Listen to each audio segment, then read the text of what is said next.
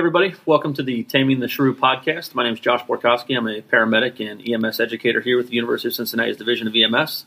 Joined by a crew of folks here to talk about out-of-hospital cardiac arrest. We have the Associate Director of the Division of EMS here at UC and attending in the emergency department at both UC Medical Center and Westchester Hospital, Dr. Dustin Calhoun.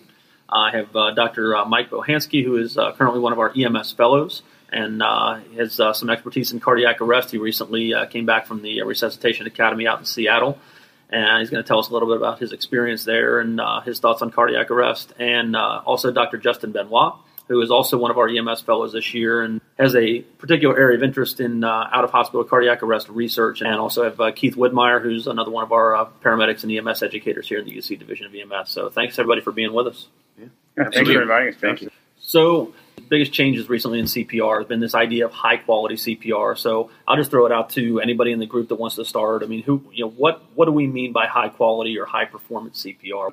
Well, Josh, it's kind of I hate to use garbage pail term, but it is a little bit of a garbage pail term that people will use to reference a lot of things. High-performance CPR is the concept of trying to maximize the parameters within CPR that have been identified to definitely relate to better outcomes. Generally, we're talking about things such as maximizing your compression fraction, optimizing your rate, optimizing your depth, optimizing the release off of the chest. The things that we've shown definitely improve out-of-hospital cardiac arrest outcomes.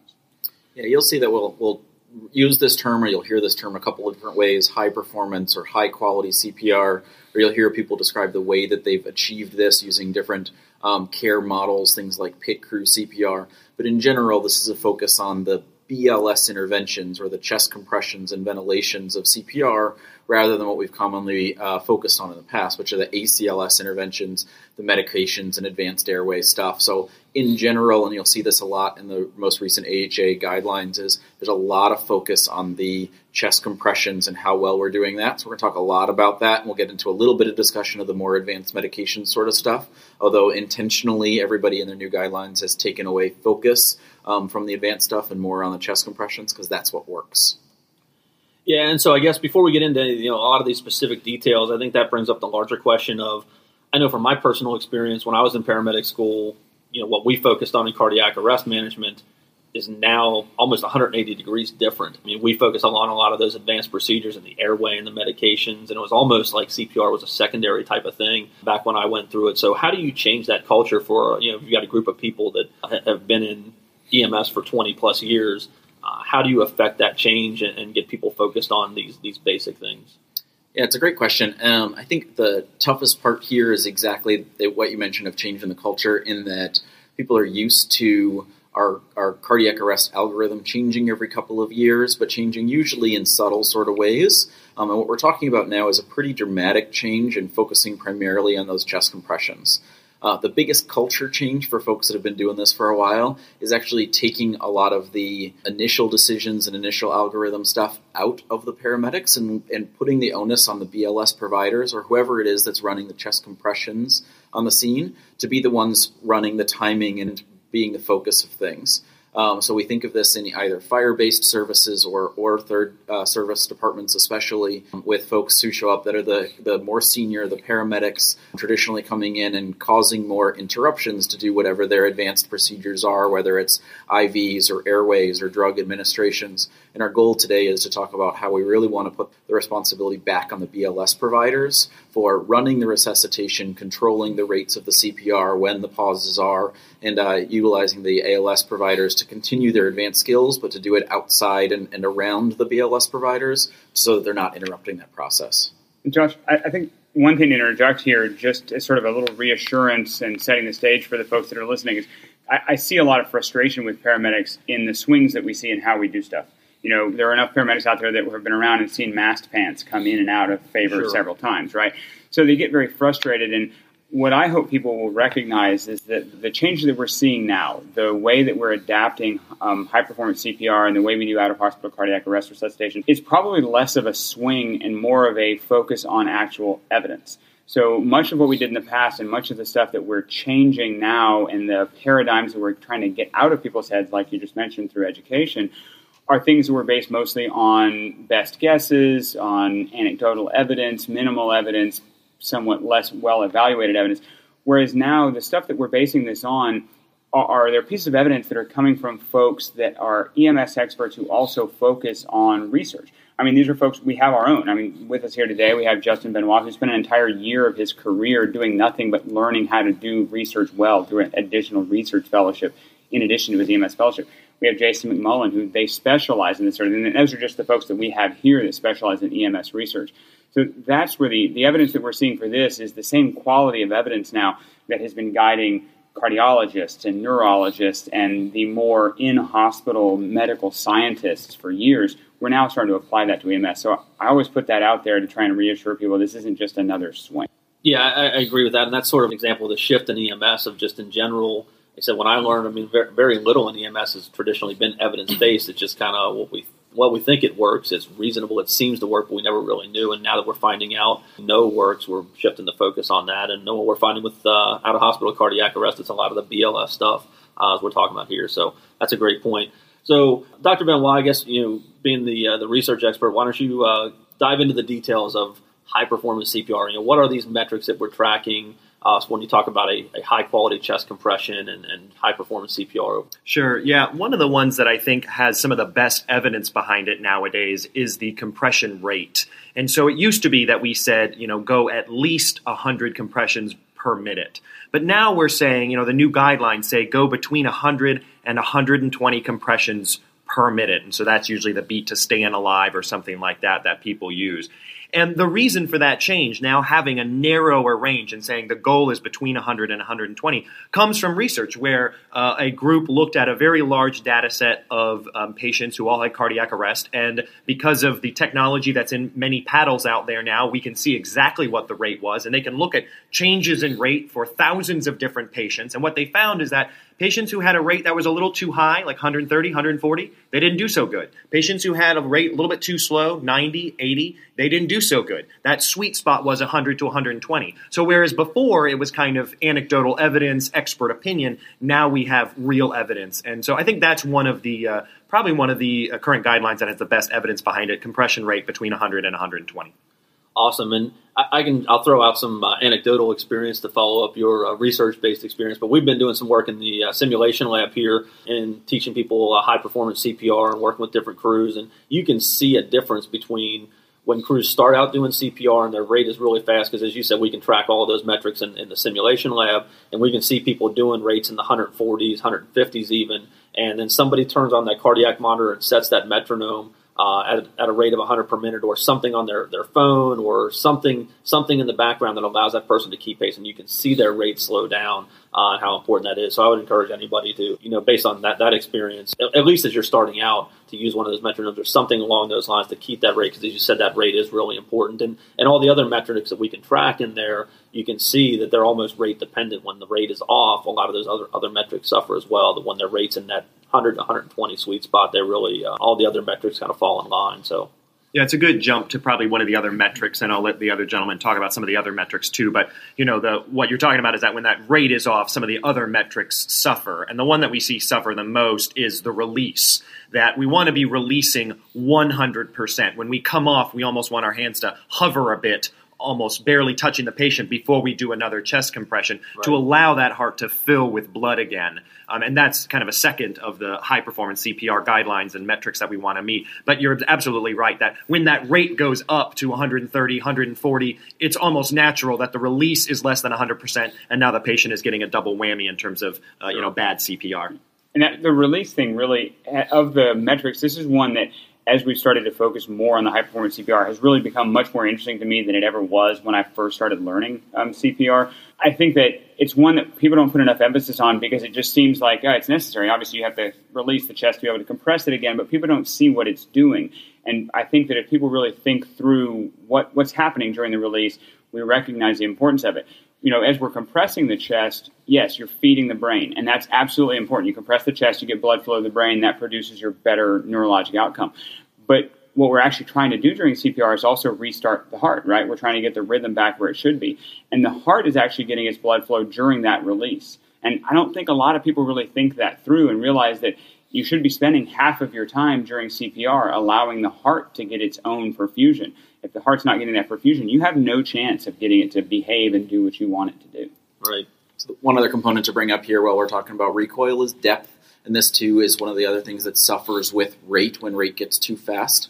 In the AHA guidelines and in our recent evidence is that we need to be hitting an appropriate depth of 2 inches and then getting full recoil. So that 2 inches is going to make sure we're getting the good forward blood flow to the brain, that full recoil, that we're allowing that diastolic sort of blood flow into the heart and getting good cardiac perfusion and making sure that we're continuing that over and over again. And as we go too fast, we either suffer on depth because we get tired and don't get full chest compressions, or we start to lean on the chest and we don't get that full recoil. And then that's where the forward blood flow really, really suffers.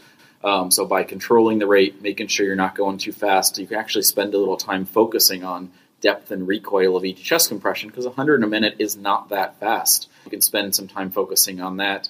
And then the next piece to this that really we see a lot with reviewing the data of our own local departments is as the paramedic is spending too much time, or the chest compressor is spending too much time doing chest compressions without switching out, we see all 3 of these metrics fail. The rate gets much slower because they get tired, the depth gets to be poor, and the recoil becomes to be poor. This is one of those things that EMS providers never want to admit, that they're tired and it's time to change out. You don't really feel tired after 2 minutes of CPR, but the truth is you are, and it's hard to hit those numbers. So making sure, and we're going to talk a lot about kind of the teamwork aspect of this today, but one of the big things to focus on here is getting the chest compressor to switch out on a regular basis so that every chest compression hits the appropriate depth, the appropriate recoil, and we maintain that rate through the whole cardiac arrest. Yeah, and interesting thing about that too is that for the paramedics that are listening and who are running these resuscitations, that's their job too, is to make sure that that compressor is doing a good job. So although we put a lot of emphasis on the BLS guys doing good CPR, I think it's also, though, the role of the ALS guy or gal, to have their hand on the femoral pulse, feeling every single chest compression go. And when you see that your person is doing poor CPR, you either need to prompt them to do better or switch them out. That's a way that you can help ensure constant high-quality CPR, even though you may not be the one actually doing the compressions. And you can watch that with the end-tidal CO2 also. You can clearly see when you're watching people in the sim lab or in a real resuscitation, when people start compressing too long, the end-tidal CO2 starts to leak off, go down, and then you switch out to somebody else and you wind up with an increase from that new compressor. And some of the stuff we're going to talk about today, Dr. Bohansky mentioned earlier, the ideas of ways of facilitating high-performance CPR, things such as pit crew CPR, which again is a wastebasket term of a lot of different ways of doing things. And by organizing what you're doing and incorporating that switch out as part of the things that are happening, you don't have to be cognizant as much of how good is the CPR. You're at 2 minutes, you're done, your next person is up there. You're not waiting until it gets poor, and then you have that 10 or 15 or 30 seconds of poor CPR before you switch. One of the other big metrics, and that's all great stuff on the quality of chest compressions themselves. So one of the other big metrics that we follow and heard a lot about is this idea, the term compression fraction. So somebody define for me what exactly is compression fraction. Why is that so important to high-performance CPR? Yeah, so that's a great question. This honestly has been the one that has changed the most for me about the way I review these cardiac arrests. So chest compression fraction in general is how much time during the cardiac arrest are we actually performing chest compressions. The idea being that there's inevitably some time where we're not performing chest compressions, where we're doing a rhythm check, where we're defibrillating, where we're giving a breath. There's pauses that are built into our cardiac arrest resuscitation, but minimizing those pauses, making sure there's no unnecessary pauses, helps us to increase the amount of time during the cardiac arrest that we're doing chest compressions, which is how we're getting the blood flow, how we're circulating the drugs that we're administering, how we're circulating the oxygen that we're ventilating with. So getting the forward blood flow is the most important part. So making sure that we're maximizing that chest compression fraction is key. The American Heart Association set some relatively low goals in their most recent update, which was at least 60 or 70% chest compression fractions. High-performing groups out there are hitting goals of greater than 90%. Our goals here locally are between 80 and 90%, trying to make sure that the majority of that cardiac arrest is spent performing chest compressions and not sitting and doing other interventions that are interfering with the chest compressions themselves, because those are so key to the resuscitation.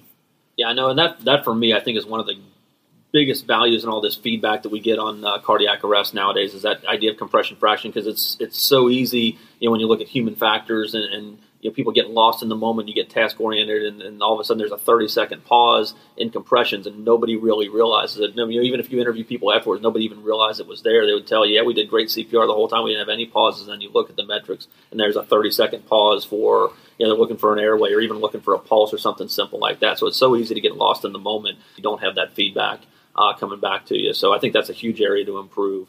Just a really quick question. Where do we draw the line between compression fraction and quality of compressions? For example, that patient who goes down in a cardiac arrest in between the toilet and the wall in a bathroom, should we be doing compressions that might not be the best because we need to get that good compression fraction, or should we be moving them out to a location where we could be doing better quality compression? That's a great question, and that's actually something whenever I talk to groups about this kind of thing that I go into, because you need both.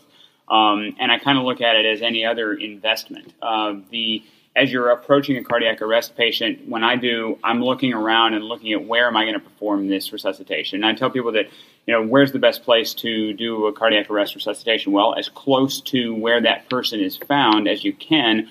Do good CPR, good pit crew CPR, good resuscitation processes. So as you're approaching, look for that spot. If they went down in the 1 foot space between the toilet and the bathtub, well, no, I can't do good. I might be able to do good CPR for a couple of seconds there, but I can't orchestrate a good resuscitation there. How long is it going to take me to move your average person from that place, maybe out into the hallway or into the bedroom or something like that? It's not negligible by any means. It could be 10, 20, 30 seconds. But that 10, 20, 30 seconds of lost compression fraction, lost time on the chest is going to have such a massive improvement in your quality of release, quality of compression, quality of rate, quality of organization of that resuscitation process that it's a wise investment up front. So that's sort of the way I reconcile those two things when I talk to groups. Yeah, I think that's a great point because we've talked about it. I know we've seen this in the sim lab and touched on this, and we've known for a long time now, or at least a relatively long time, that working the cardiac arrest in the field, and it's no longer a scoop and run or load and go type of situation.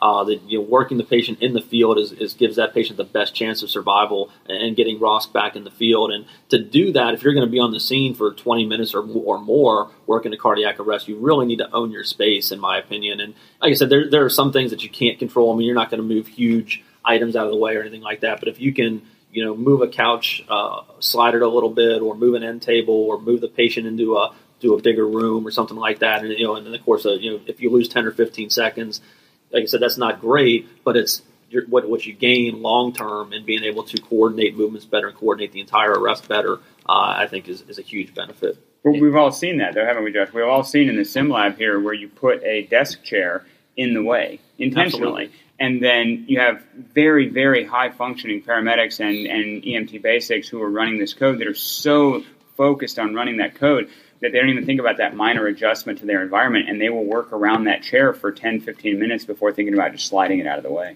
Absolutely, or mannequin against the wall and trying to manage an airway from an awkward angle. If you just slide them 5 feet out, you could manage it a lot easier. So yeah, and I think that's again part of our culture is we're so used to just working people where we find them and working in all these crazy environments that we need to think about optimizing our space to really optimize how we run these arrests. But then don't take it the other extreme, though. Sure. That's the other extreme that I see is, well, I'm most comfortable and I have my best lighting and my best situation in the back of the ambulance, so we should take them down 3 floors and out to the ambulance.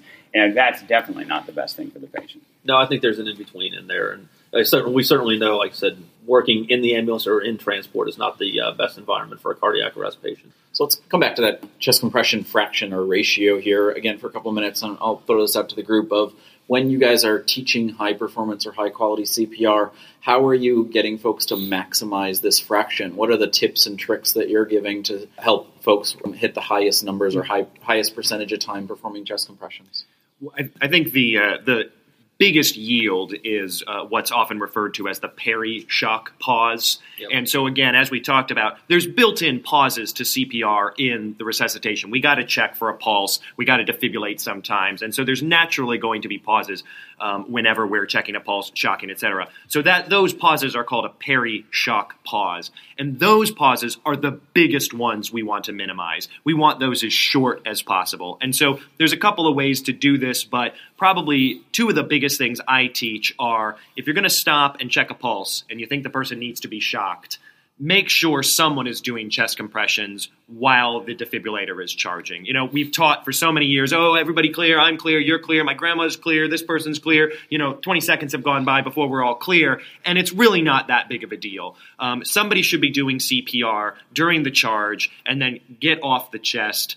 There's the shock, and then that's kind of number one. And number two is after that shock is delivered, there is nothing to do but get back on that chest and start doing CPR again. So your post-shock pause should never be more than a second because there's nothing more to do after that shock but get back on the chest. So if you shorten those peri-shock pauses, I think you'll achieve a much better compression fraction. The other thing that I look at is, and I actually in one slide set that I use, I have a slide that I put up there, and I always do a little brainstorming session with the group of what are the things that you pause for? What are those things? An IV, an airway, moving the patient, shocking the patient, charging the monitor. What are those things? We go through all of those, and then we work through sort of a way of eliminating every one of them. And the biggest thing that I try and focus people on is that you should have, with rare exception, strange things are going to happen. You're going to have to do unusual stuff occasionally, but with rare exception, you should have one pause every 2 minutes. And during that one pause, you should do everything that needs to be done that requires a pause. Because there are things that require a pause, right? You got to check a pulse periodically. I don't know anybody who's comfortable running a resuscitation for 30 minutes without ever checking a pulse, assuming that they're going to be able to pick up that skyrocket rise on an end-tidal CO2, particularly now with great end-tidal, right? Everybody in the room is shaking their head saying, yes, they've seen this. I got an end-tidal of 40 during my entire code because we're doing great CPR on an early arrest patient.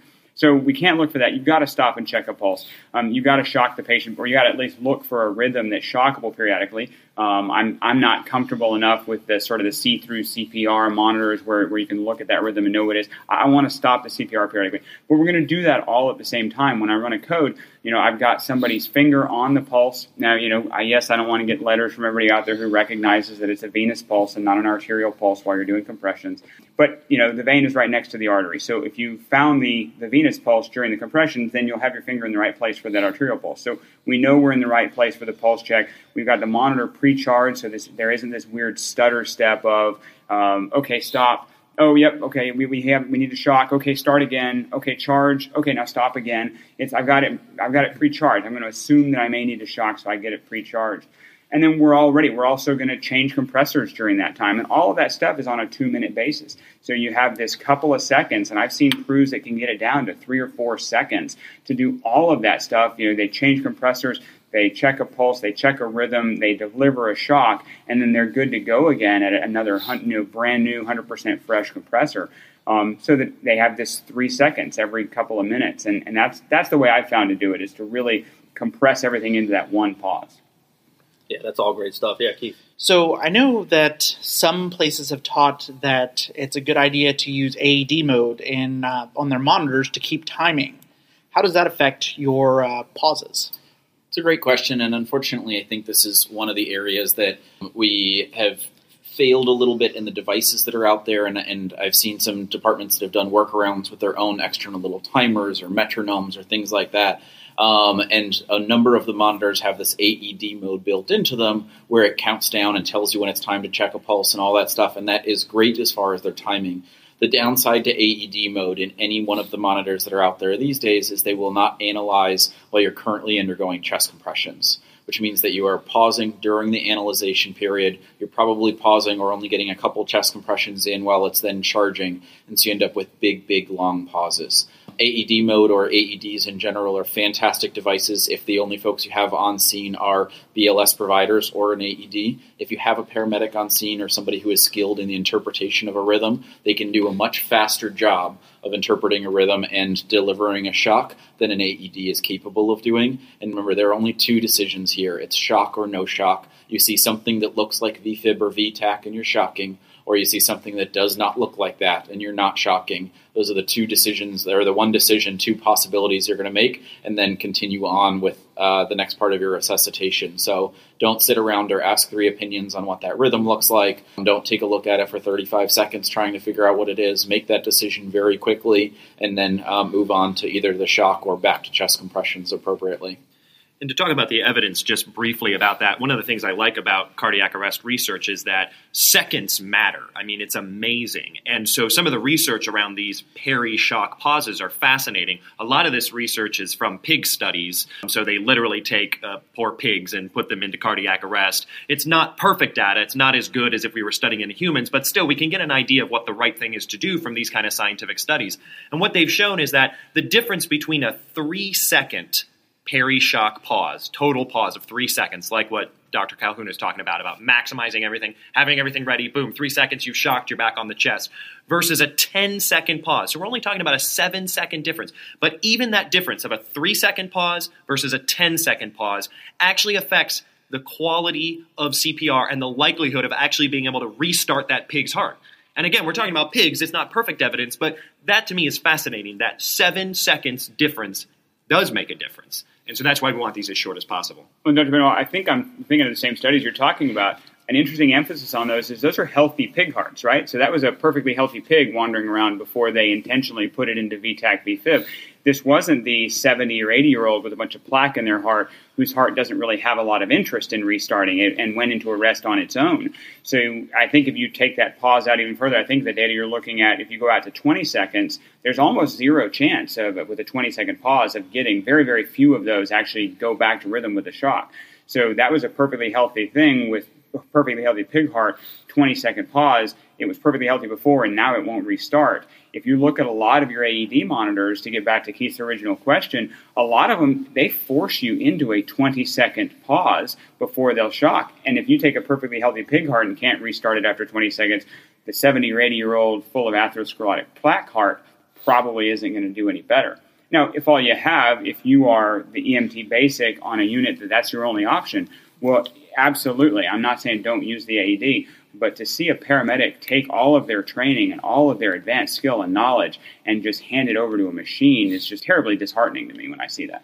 Yeah, it's all great stuff, and I think we've had great discussion points here, and we can see here we've got a lot of great information about the chest compression and defibrillation portion of CPR and how to really maximize or optimize that portion of the arrest and give our patients the best chance of survival. So the other part of CPR, obviously, is the airway and ventilation. So Dr. Benoit, you recently authored a paper that got a lot of attention on airway management and cardiac arrest. So I know you want to break the news to the world here. Tell us what is the definitive airway to use in cardiac arrest and out-of-hospital cardiac arrest? Which one should we use? Come on, quit holding the secret in and tell us what to use in cardiac arrest. Yeah, the answer to that question is I have no idea. It's interesting. I mean, for as much as we've been able to define what we should do for CPR, I think, how we breathe for the patient is still a bit of a black box. So, when somebody goes into cardiac arrest, we're trying to do I think of it as three things. We're trying to beat the heart for it. We're trying to restart the heart somehow, and we're also trying to breathe for the patient. And so there's been a lot of studies that have been out there that have looked at the issue of which device should we use to breathe for the patient. And a lot of times it gets lumped into, should we use a bag valve mask, or should we use a supraglottic airway, or should we do an endotracheal tube? And you've probably seen chatter about this where there's been some studies that have shown that bag valve mask ventilation is better than doing an advanced airway. The problem with all of those studies is that they're all observational, which means that we just sort of, a bunch of cardiac arrests happen, and then we looked after the fact to see who did well and who didn't. Well, we all know that, if I roll up on scene and I get there and, I'm bagging the person and boom, I shock them and, they get a pulse back right away, the chances are that patient's going to do really well. So all they ever got was a bag valve mask. So now it looks like, they did great because all they got was a bag valve mask. Bag valve mask is the way to go. But really, the sicker patients are the ones that tend to be in cardiac arrest longer, and so they're more likely to get supraglottic airways or endotracheal tubes. So because of this, there's still a bit of debate. Nobody really knows. The study that you're referencing that I did actually just looked at endotracheal intubation versus supraglottic airways, trying to answer that question. And when you just look at supraglottic airways and endotracheal intubation, the study I did showed that endotracheal tubes do a little bit better than supraglottics. But again, it still suffers from that not the exact same problem, but there may be some bias there. All those patients needed an advanced airway. So we sort of took out the patients who got the one shock wonder where we just shock and they came back right away. But still, there might be some bias there. There might be that maybe, one person does great CPR and runs a great resuscitation and they're old school and they intubate. And so, whereas maybe the younger guy who doesn't run a great code, he uses a supraglottic. And so it's hard to know for sure. Because of that, there are actually 2 randomized control trials that are starting right now, one in the United States and one in Europe, that are randomizing people to endotracheal intubation versus supraglottic airway. So I think that answer, we will probably have a definitive answer to your question in a couple of years, but the issue of the advanced airway versus the bag valve mask, hard to say. Do you think, this is almost for personal curiosity as well, because I haven't been able to come up with my own answer, do you think there's a difference, Dr. Benoit, between the supraglottic airways? Because I know, particularly in this area, we're seeing a big surge in people getting interested in the iGel, whereas, if you'd asked 3 years ago, pretty much everybody that was carrying one was probably carrying a King, or at least 90% of people were. What are your thoughts on that? It's a great question. And again, unfortunately, I have to say we have no idea. There was, again, you'll probably have heard chatter about, do King Airways, does that balloon inflate in the pharynx and then cut off blood circulation to the neck, and so then you're not perfusing the brain or something like that. That came out of a little bit of pig data and a little bit of sort of, we did a CT scan, on a few patients, who had a supraglottic in the way. It's interesting stuff. It's provocative, but it's by no means definitive. Because of that, some people have said, well, maybe the iGel that you don't really inflate is better. But the bottom line is there's just not enough data to analyze one supraglottic versus the other, so we don't know. One last quick question for me is, there's a lot of stuff you can't say what is the right thing to do. Are there a couple of points that you could make that are, what's the wrong thing to do with airway? I think probably the biggest wrong thing to do would be to spend too much time getting the airway. We talked already about the importance of continuous CPR and continuous chest compressions. And I think the old school way of thinking about cardiac resuscitation was, I got to get this tube, I got to get this tube, I got to get this tube. And so, all right, everybody stand aside and let me get this tube. I think we can definitively say that's no good. So whatever we do with the airway, we want it to not impede CPR. That I think we can say definitively. But the question of is that airway, device being a bag or a supraglottic, hard to say. So I wanted to ask a question. I know in the recent AHA guidelines, they talked about passive oxygenation in the first few minutes of cardiac arrest. Can you guys describe that a little bit more? That's a great question. There's so much debate when it comes to airway. So a lot of that research comes out of Arizona. The group there in Arizona does awesome resuscitation research. And so they have this whole protocol they do called minimally interrupted CPR, where they sort of roll up on scene and all they do is passively get oxygen into them, like you said, like with a nasal cannula or something like that, just blowing oxygen into the nose or into the mouth.